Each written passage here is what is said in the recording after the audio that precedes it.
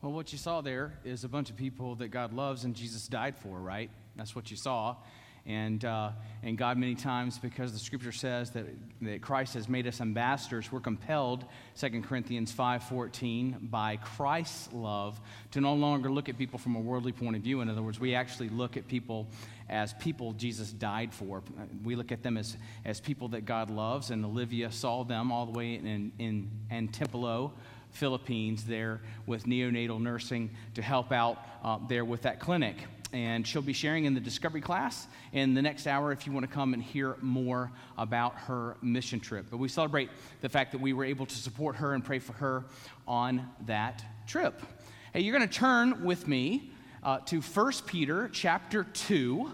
We're heading into a whole new section. We started with how we have been adopted as exiles. We're elect exiles, and it talked all about our belonging, and the mark of our belonging, the critical mark of our belonging is that we love one another. That's the first section that goes all the way to verse 10 of chapter 2. But now our big word is going to move from belong to submit, or to make yourself subject to. That's going to be our big word. Before I do that, I just need to remind you that definitely the most famous person in First Baptist Church is here today. His name is Jesus, and we're going to be talking about him all throughout the Scripture. But another person that's pretty well known right now because you've been praying for him is Jay Raymond. And could you just wave to Jay back there? He is here this morning. All right. And he's nestled in there. He's protected. He's got several guards all around him and stuff like that, so you can't get to him. But he said he was coming to church, and sure enough, here he is. This past Tuesday, I took the new cornhole boards that our friend Bob Drew made for the church and was loading them out of the gym into my vehicle in the front parking lot. And it's hot. It must have been 95 degrees outside, and I'm burning up. I'm sweaty. I've got no air conditioning in my car. I'm loading it all up, and I'm just sticking to my shirt, and I hear, Pastor! Pastor! And wouldn't you know it, but there comes Nels Gruppen walking across the parking lot toward me. He hadn't been out of the hospital for a day after his stroke, and he comes walking by, and he says, come here. And I said, okay, what do you want? And he goes, I want a hug. Okay, you got to know Nels Gruppen. It took me 10 years to get this hug out of this guy, okay? Right out there in the dripping hot, sweaty, sunny Tuesday afternoon, I got the hug from him. And then here comes Chris. She gets out of the van that had pulled in and stuff like that, and she comes over. I'm thinking I'm going to get another hug, and no, she says, move him over to the shade, please. Okay, so we move over to the shade, and we hug a little bit more, and then we cry a little bit, and he goes, man, crying just comes to me natural now. And things really, really change when you consider going from life to death and from death to life. Things really, really change for you. Your perspective just gets more extra different. Now, just a warning, Nels is here worshiping with us this morning too. Just to remind you, he's all hugged out for a couple of years, so give him a couple of years and maybe he'll get another hug. But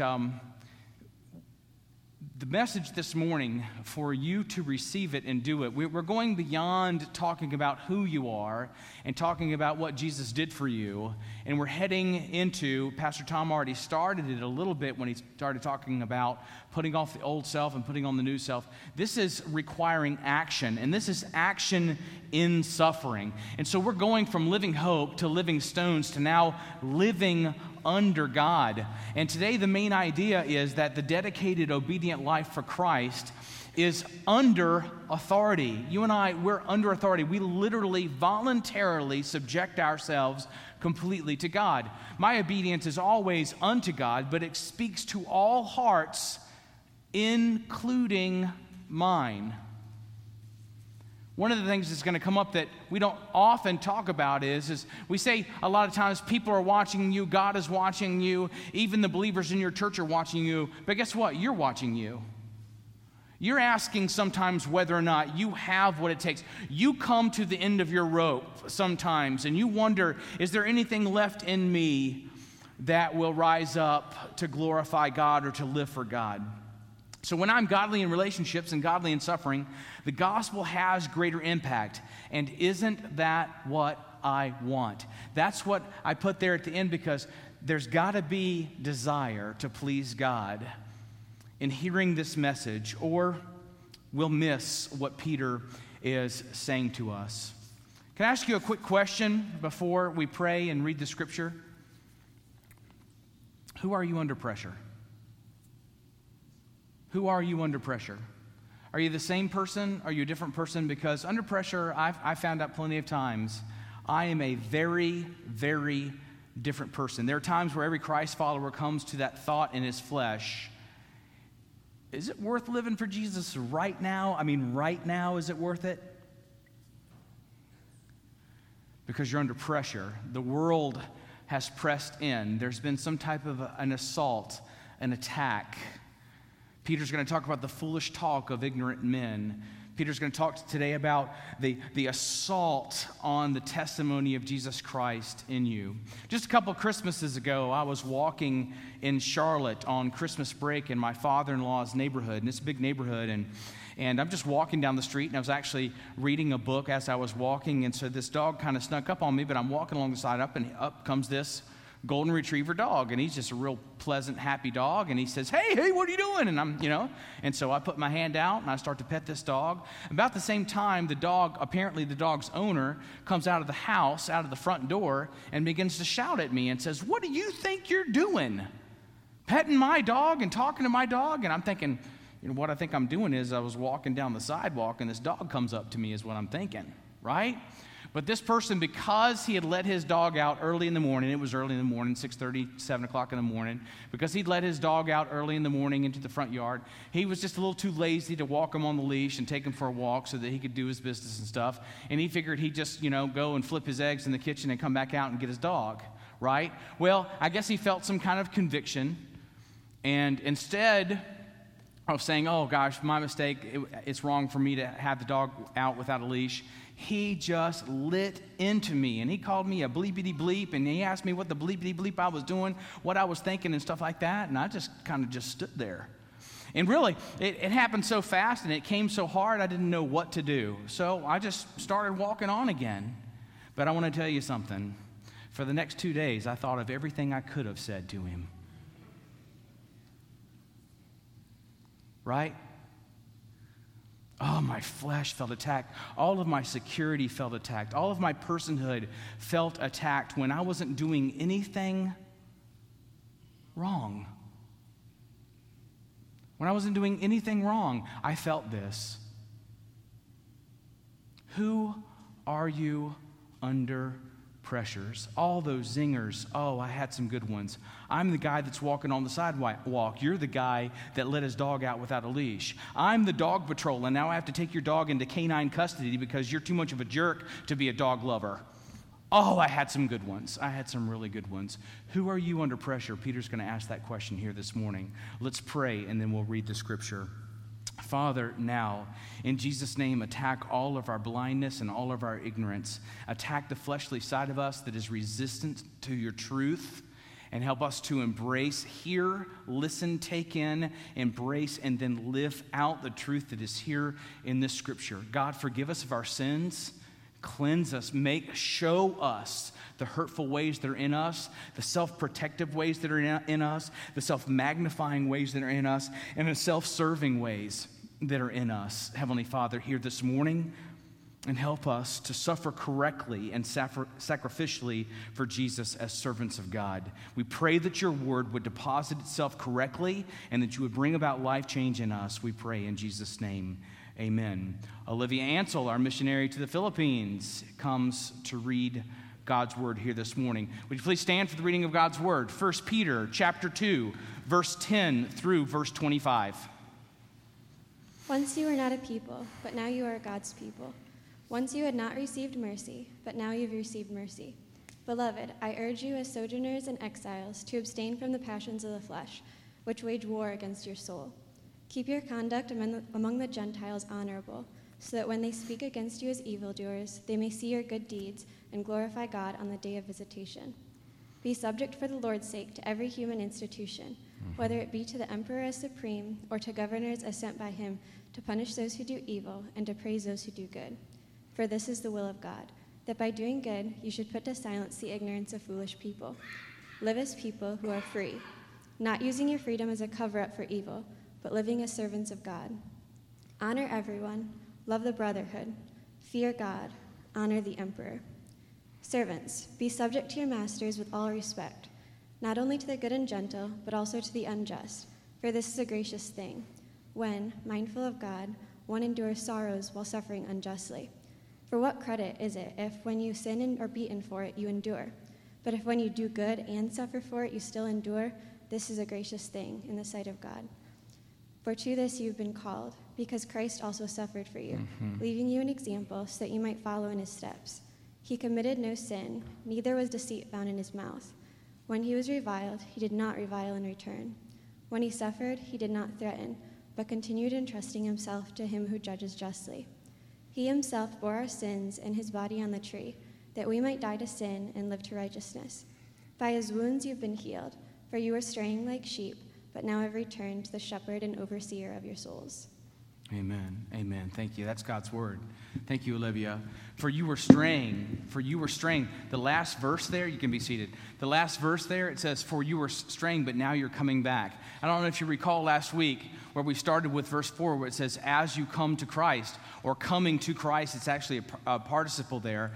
That we said Christianity is not a one-and-done experience. You don't just get saved and you wait to go to heaven. Christianity is always coming to Christ. This morning, you could come to Christ. This morning, God could bring about a change in your life because you come to Christ. You come to that revelation of Jesus, which Peter puts in front of us here, showing at the end of this section that Jesus is the perfect model of suffering. He glorified God without sinning, without resistance. He perfectly suffered for the sake of what God wanted, to reveal the gospel to you and I, so that you and I could recognize that we are people who've been mercy, that have been made a people of God.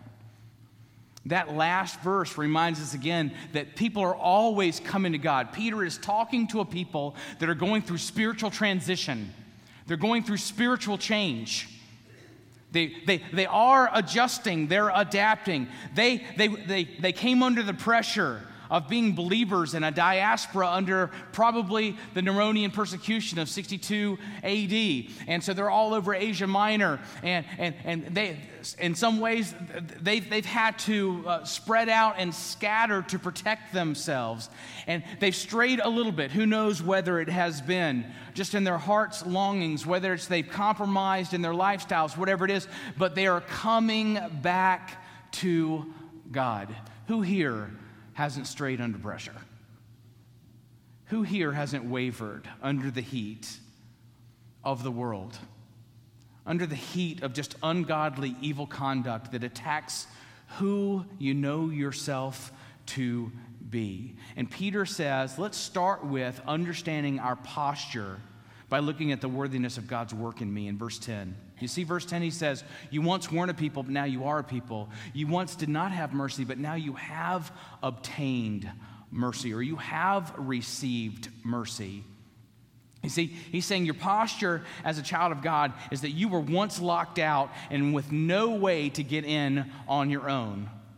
You were locked out, just as there once was a people called the Jews, and they were the people of God, and if you weren't Jewish, you were locked out. You couldn't get in. But instantly, without any merit, without any effort on my own, I was shown mercy, and suddenly I became a child of God. I belong to God. That's the posture. I'm the posture of one who's been made a people. I'm the posture of one who has received mercy. I'm no longer marked as one who would get what he deserves, but I'm one who gets not what he deserves. I'm no longer outside of the grace of God, but I'm a citizen of God's kingdom. It's very important to be reminded of who we are, because who we are gets attacked when we're suffering. Who we are gets challenged when we're under pressure. And then Peter's going to move on to the worth of godly submission in verses 11 to 17. The worth of godly submission. And in verses 11 and 12 are kind of grouped together in a separate section because it's talking about an inner battle. There's going to be an outer battle and there's going to be an inner battle. But look at verse 11. Beloved, I urge you as sojourners and exiles. Those phrases mean temporary residents and residents without rights, no citizenship. I urge you to abstain from the passions of the flesh. Where's your flesh rise up? When does your flesh rise up? Is it when your security is challenged? Is it when your belonging is challenged? Where does this happen more than when it happens in suffering? Don't we in suffering go, I don't deserve this. Why is this happening to me? Oh, I'm going to get that guy. He says, abstain from the passions of the flesh which wage war against your soul. So here's the amazing thing that Peter is going to do. He's going to say, instead of waging war and sending a fist in the direction of your enemies, instead, the place that you really should turn the passion of your holiness, you should turn it inside at your soul. The place where you ought to wage war is for your personal holiness, because that's at stake here. What happens on your insides is what's going to affect what happens on your outsides.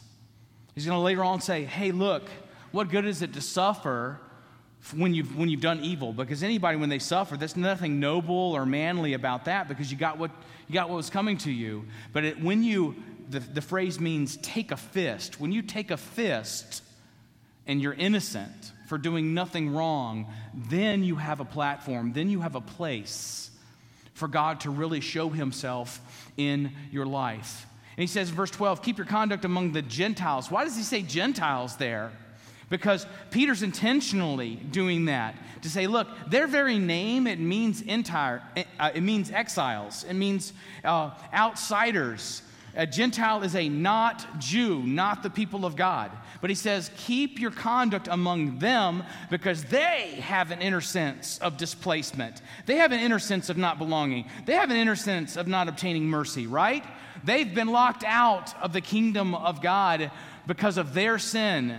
And they even know it in their souls, but still keep your conduct honorable about that, so that when they speak against you as evildoers, they may see your good deeds and glorify God on the day of his visitation. And so, here's what we know. People are always looking to attack the gospel. People are always looking for a fresh way. In that day, Christians were being accused of practicing incest because they called each other brother and sister. It was an ignorant thing to do by outsiders, but it was an easy thing to do. They're accused of practicing cannibalism because they would receive the body of Christ together when they practiced the communion, remembering Christ's offering of his body and his blood for them. Again, it was an ignorant thing for them to do, but it was an easy thing for them to do. And the ignorant will remain ignorant if it gets them what they want. The ignorant will remain ignorant if it gets them what they want. And then verse 13, he says, so be subject for the Lord's sake. And subject means there to submit, to place myself under authority to every human institution, whether it be the emperor as supreme or to governors as sent by him to punish those to do evil or to praise those who do good, in order to praise those who do good. For this is the will of God, that by doing good you should put to silence the ignorance of foolish people. Alan Stibbs, in his commentary, he puts it this way. He says, instead of receiving condemnation, God will receive commendation. And instead of receiving condemnation, God will receive commendation, because you will silence the ignorance of foolish people. And he says, live as people who are free. You are a voluntary Christian. You're a voluntary Christian. You're not an obligated Christian. You're not a forced Christian. You're not a religiously oppressed Christian. You signed up. You volunteered for the grace of God to live inside of you. You volunteered for Jesus to be your Savior, to forgive you of your sins, and to give you a new life in himself. You're a volunteer. And he says there, hey, look, why in the world would you use your liberty as a cloak or a cover-up for evil? So instead, live as servants of God. And he says, honor everyone, love the brotherhood, fear God, honor the emperor. Here's what Peter is saying in that section. He's saying there is no place, there is no time, there is no person no institution in which you are not under the authority of God to submit to him in whatever it is that you're getting back. Whatever it is that you're getting back, whatever hardship it is, whether it's from the government, whether it's through someone else who's in authority over you. In a few verses, we're going to see a conversation about slaves and masters. And while we certainly do not condone slavery and we don't have it in our country, we still are under authority to certain employers, aren't we? We do have people that are still over us. And so there's no place while living as exiles in this world where we are to check out of our identity and to check out of our calling to be holy to God. Living for the Lord's sake, which is right there. It's for the sake of the Lord. In other words, God has a will and God has an agenda for you living right now. And God has an agenda for using you, and especially under pressure, because that can send a great message to an unbelieving world. Dr. John MacArthur said it this way: we lay a platform of credibility. We lay a platform that speaks of the validity of our faith when we do what is right, when we live a righteous life. And the key verses here in the middle of this section are verses 15 and 16. Look at it again. For this is the will of God, that by doing good, all right, so the first part of the will of God is you do good, you do right. But also it's his will that people should be put to silence. The word there literally means to muzzle a dog. Put to silence the ignorance of foolish people. Live as people who are free, not using your freedom as a cover-up for evil, but living as servants of God. And so Peter says, look, there's an inner battle that God wants you and I to win when we're under pressure. This is where we're supposed to make war today. This is not how the world does it. The world makes war on the outsides, where everybody can see it. The world fights. We fight for what's mine. We take what we can get. We do the war. All that happens on the outside. When politicians are going back and forth and they're arguing with each other, and we see this on a news clip, or we look it up on one of our news updates on our phones and stuff like that, nobody goes, oh, isn't that surprising? I'm surprised by that. No, what really shakes up, what really surprises this world is when someone can take what's given and does not repay evil for evil. Romans 12. That is what really surprises the world. But there's got to be that inner battle. Jesus says in John 14:15, he says this: if you love me, you'll obey my commands. And so what has to win that war? It's my love for Christ. It's my love for God. You say, I'm not great under pressure, Clint. I struggle under pressure. How's your love for the Savior? How's your love for God? Ask God to fill you up with love for him so that your agenda is really to please his agenda more rather than yourself. There's something deeper than obedience because of duty, says Warren Wiersbe, and that's obedience because of devotion. Because of devotion. So there's an inner battle, but there's an outer benefit if we win that inner battle. People are watching, and heaven is watching. And what people are watching, by the way, unbelievers are watching and believers are watching. There are two statements that are made in this section about the unbelievers that are watching. Number one is they'll see your good works and they'll praise their Father in heaven. They'll recognize God by you doing good while suffering. And they will also be silenced. The testimony of God will be clear because of it. So there's an outer benefit, but that's not just to the unbelievers, it's to the believers as well. Because there may even be people seated here right now, and you're ready to check out. All you need to do is see one more spiritually apathetic Christian, and you'll say, okay, I'm done too. Why do I need to go to church? Why do I need to serve in church? Oh, if I had that 10% of my tithe back. There are plenty of people right now in the Church of Jesus Christ, and they're ready to go down that road of spiritual apathy and turn their hearts off to God if they see one more Christian sell out. It's not just the unbelievers that benefit from the testimony of doing good under pressure. It's you and me. Are you there this morning? Are you ready? You just have that fatigue in your soul and you're just tired of the fight and you'd rather just not care as much. Oh, follower of Jesus, rededicate your life to God today. Come to Jesus. Go to somebody else in the Church of Jesus Christ and pray with them and say, come on, brother, let's press on. Let's spur one another on toward love and good deeds because people are watching. I got to see my father both ways. I got to see my father both as an unbeliever and I got to see my father as a believer. And so when I was 9 years old, my father did not know Jesus as a Savior, and he was going to church just as a good man, and he was an attorney, and so he really knew the law really well, and he'd been in court, and he'd worked with police officers a lot, and all this other stuff. Well, one time he gets falsely accused of assaulting an umpire at a baseball game, falsely accused. Now, there were hundreds of witnesses there, but still that umpire wrote this report to the league, to the Babe Ruth League, and the league started to bring my father up on charges.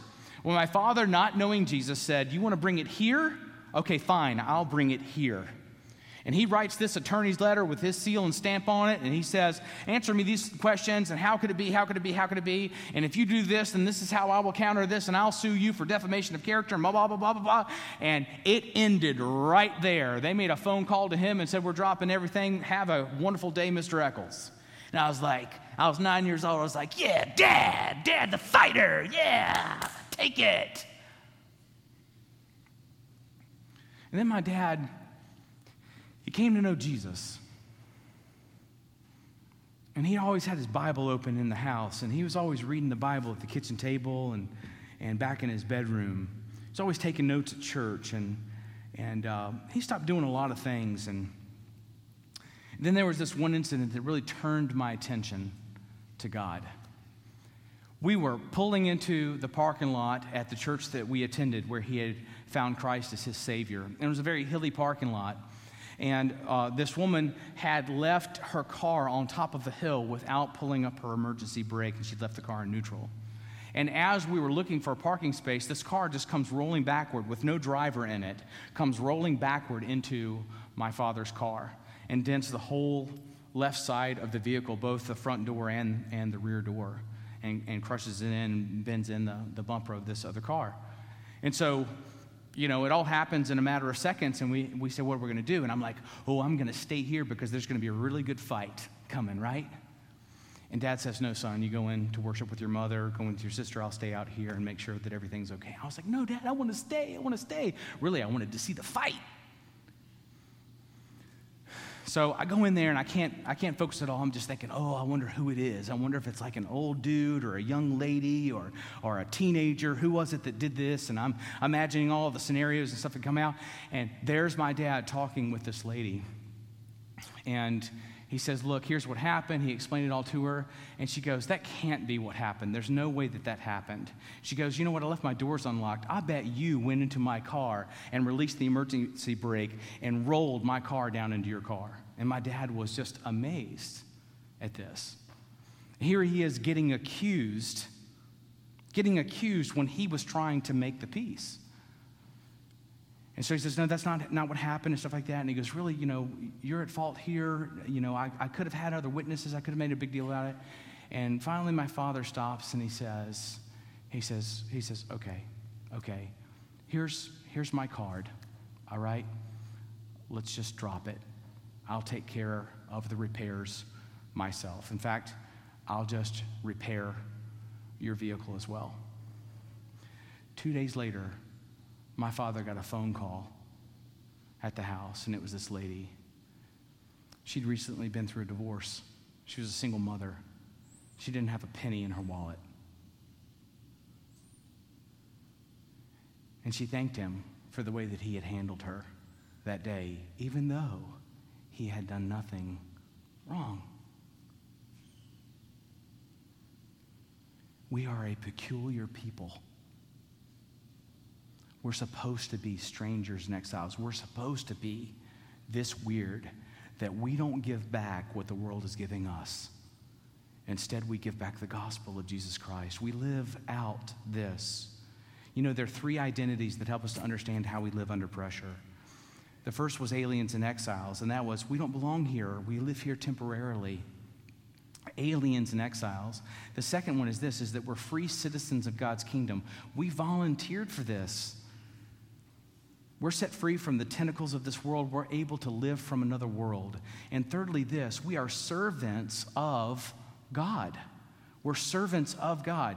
We've been remade into worshipers. He says, now do this, live this life as a servant of God. Have you worked your way through that identity that you don't belong here, but you fully belong to God? You have total citizenship with heaven.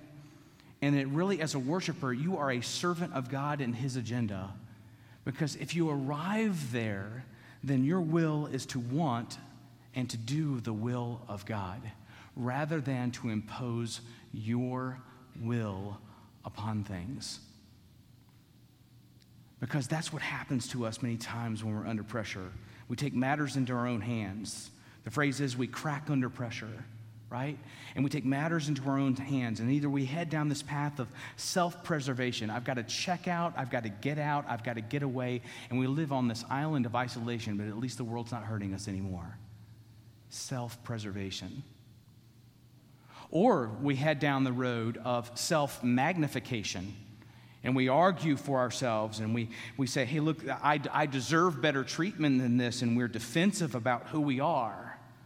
Self-magnification. Or we head down even another road, and it's self-serving or self-satisfaction, where we say, I'm tired of this. I'll sin where I want to. I'll do what I want to do.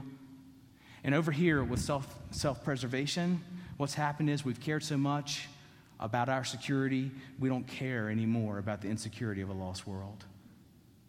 And over here, where we go to self-magnification, we've cared so much about us, we don't care anymore about the glory of God and God being seen instead of me being seen. And over here at this area of self-satisfaction that we go to, we don't care anymore about the holiness of God and pleasing God with our holiness. And that's just three.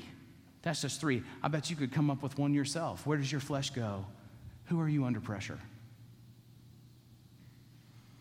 Peter says there's an incredible application for all of us here, that under suffering, if we do good, we silence the talk of ignorant men, and they literally recognize God. There is a platform of validity that really proves the gospel when you don't live the way the world lives under pressure. The Christian life is the voluntary life. It's a voluntary life. What matters more than what I want when I want it, even when I feel that I need it? Do you hear that? What matters more than what I want when I want it, even when I feel that I need it?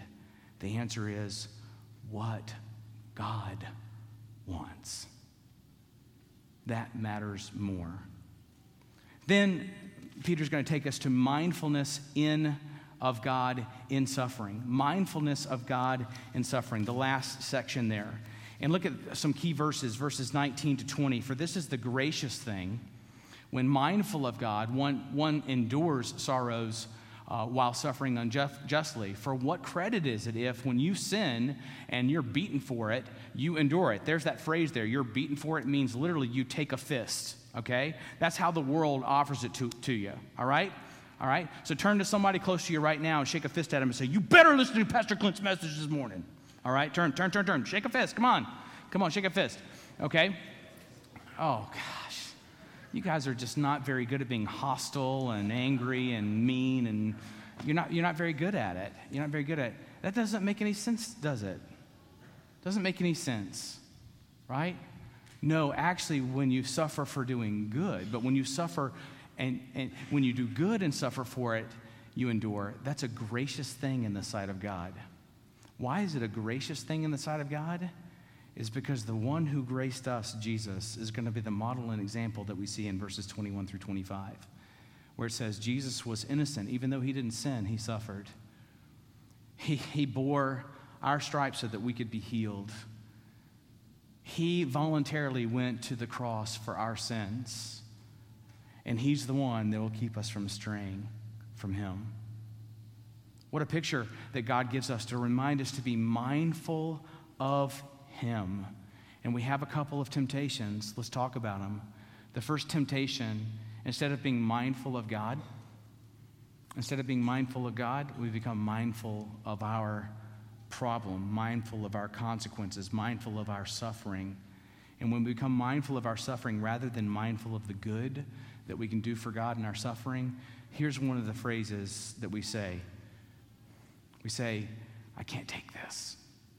I just can't take this. So we go and find a safe place where my light is completely toned down. There's no resistance on either side. I'm ready to go that road of self-preservation, just to stay away from the world as far as possible. I can't take this. Or, yeah, we got to go there. Or the phrase, I am owed. Come on, Christian. Everybody else gets to live on 100% of their income, and you have to give 10% to Jesus. Everybody else gets to go out on their boat on Sunday morning, and you got to live for Jesus. Everybody else doesn't have to pray about everything before they do something. Everybody else doesn't have to keep up appearances. Everybody else. Haven't you ever been at that place where you say, I am owed. I have sacrificed and I have given up enough and enough and enough. Where in this passage of Scripture do you see Peter say this much and enough, and then somebody else will take over? No, the Scripture says continue to do good while suffering, because you're the person who can give your life away. You're the one that, even though you didn't get a fair shake from the world and you didn't deserve most of the treatment that you got, you still can find great pleasure in serving Jesus. When I was a senior in college, I can remember when the phrase, I am owed, finally made it to my apathetic heart. I had worked for InterVarsity. I had served on the residence life staff. I'd lost my scholarship to the military. I'd had to quit baseball in my freshman year. I had struggles meeting Christian girls and having any type of a decent Christian relationship. And I was tired of the fight with my fraternity about their immorality. I got kicked out of my fraternity. One day, I just skipped a very important class, got in the car, drove all the way to the outskirts of Gettysburg, to the Kentucky Fried Chicken. I bought a bucket of 20 spicy wings, drove to the grocery store, bought a giant bottle of blue cheese dressing, went and sat in my apartment the entire afternoon and ate all 20 wings. Because I was owed. That was my way that day of saying, I am owed. I can't take this. I am owed. Or third, all I need is somebody else to justify my behavior. All I need is somebody else. I'll go down that road of spiritual apathy. I'll turn my heart off. Instead of inspiring others to continue to live for Jesus, I instead will join those who have checked out from Jesus. I'll become a cultural Christian. Just find me one person that'll justify my behavior. 3 temptations. I can't take this. I am owed. I'll find somebody else who is spiritually apathetic. Let's repent of them right now. Let's do it right now. Oh, God, forgive us. Forgive us for forgetting the worth of the gospel, the great worth of being mercied and belonging to you, the great worth of sending a message to a world that expects us to give back what they're giving, and yet when we don't, can see Jesus. Oh, God, fill us with the joy and the hope that you call us to, the living hope that we have in the resurrection of Jesus Christ from the dead. Forgive us for checking out, for sinning out. God, forgive us in Jesus' name. Amen. What's the unbelieving world seeing in you? What is God seeing in you?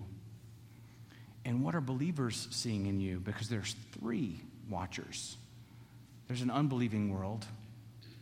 There's God. and there's the believing world. And Peter says, for to this you've been called. The call to worship in suffering. He says, for to this you've been called, because Christ also suffered for you, leaving you an example so that you might follow in his steps.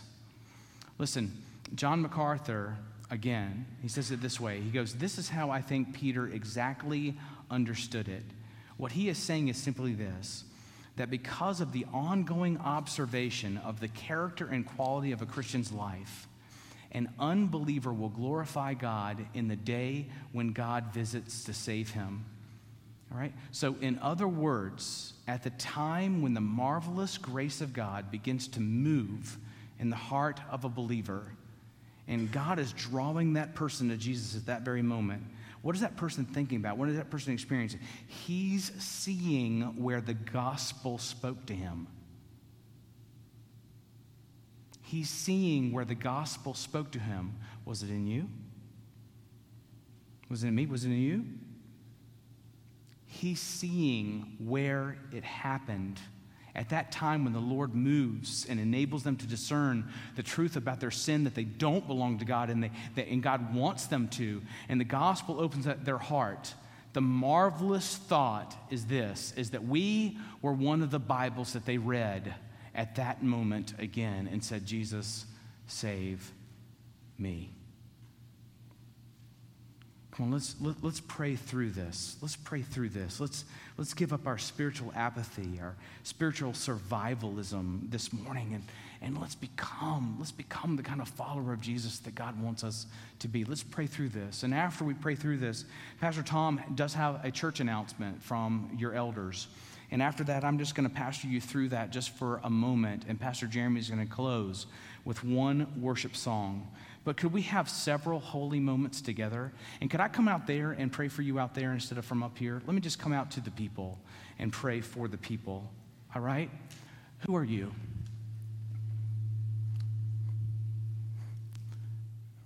Does Jesus like it if I come out? Okay. All right. Who are you when you're suffering? Who are you under pressure? What temptation is the strongest temptation that you feel? I just got to get out of this. I can't take this anymore. I am owed. I don't deserve this. Just give me one more person that sells out, and I'll sell out too.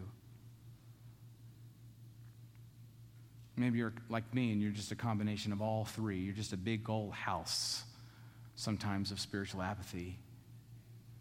You say, life is so hard. And I have to say, is it really? Is it really?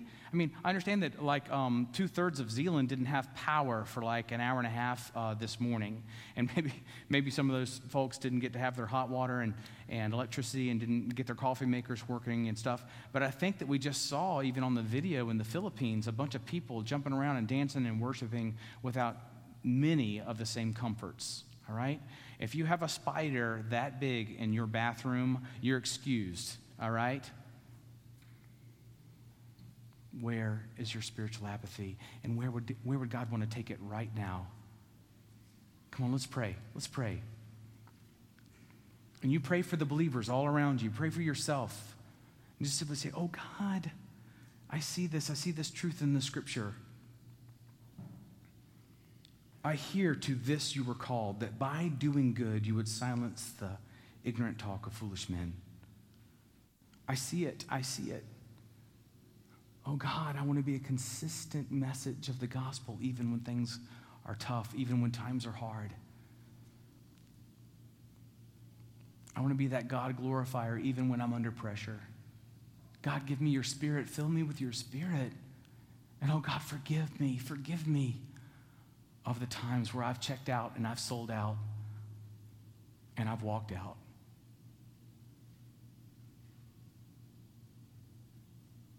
I come to Jesus. Bring to me a revived heart in Jesus Christ. Bring to me, Savior, greater devotion that dictates how I live.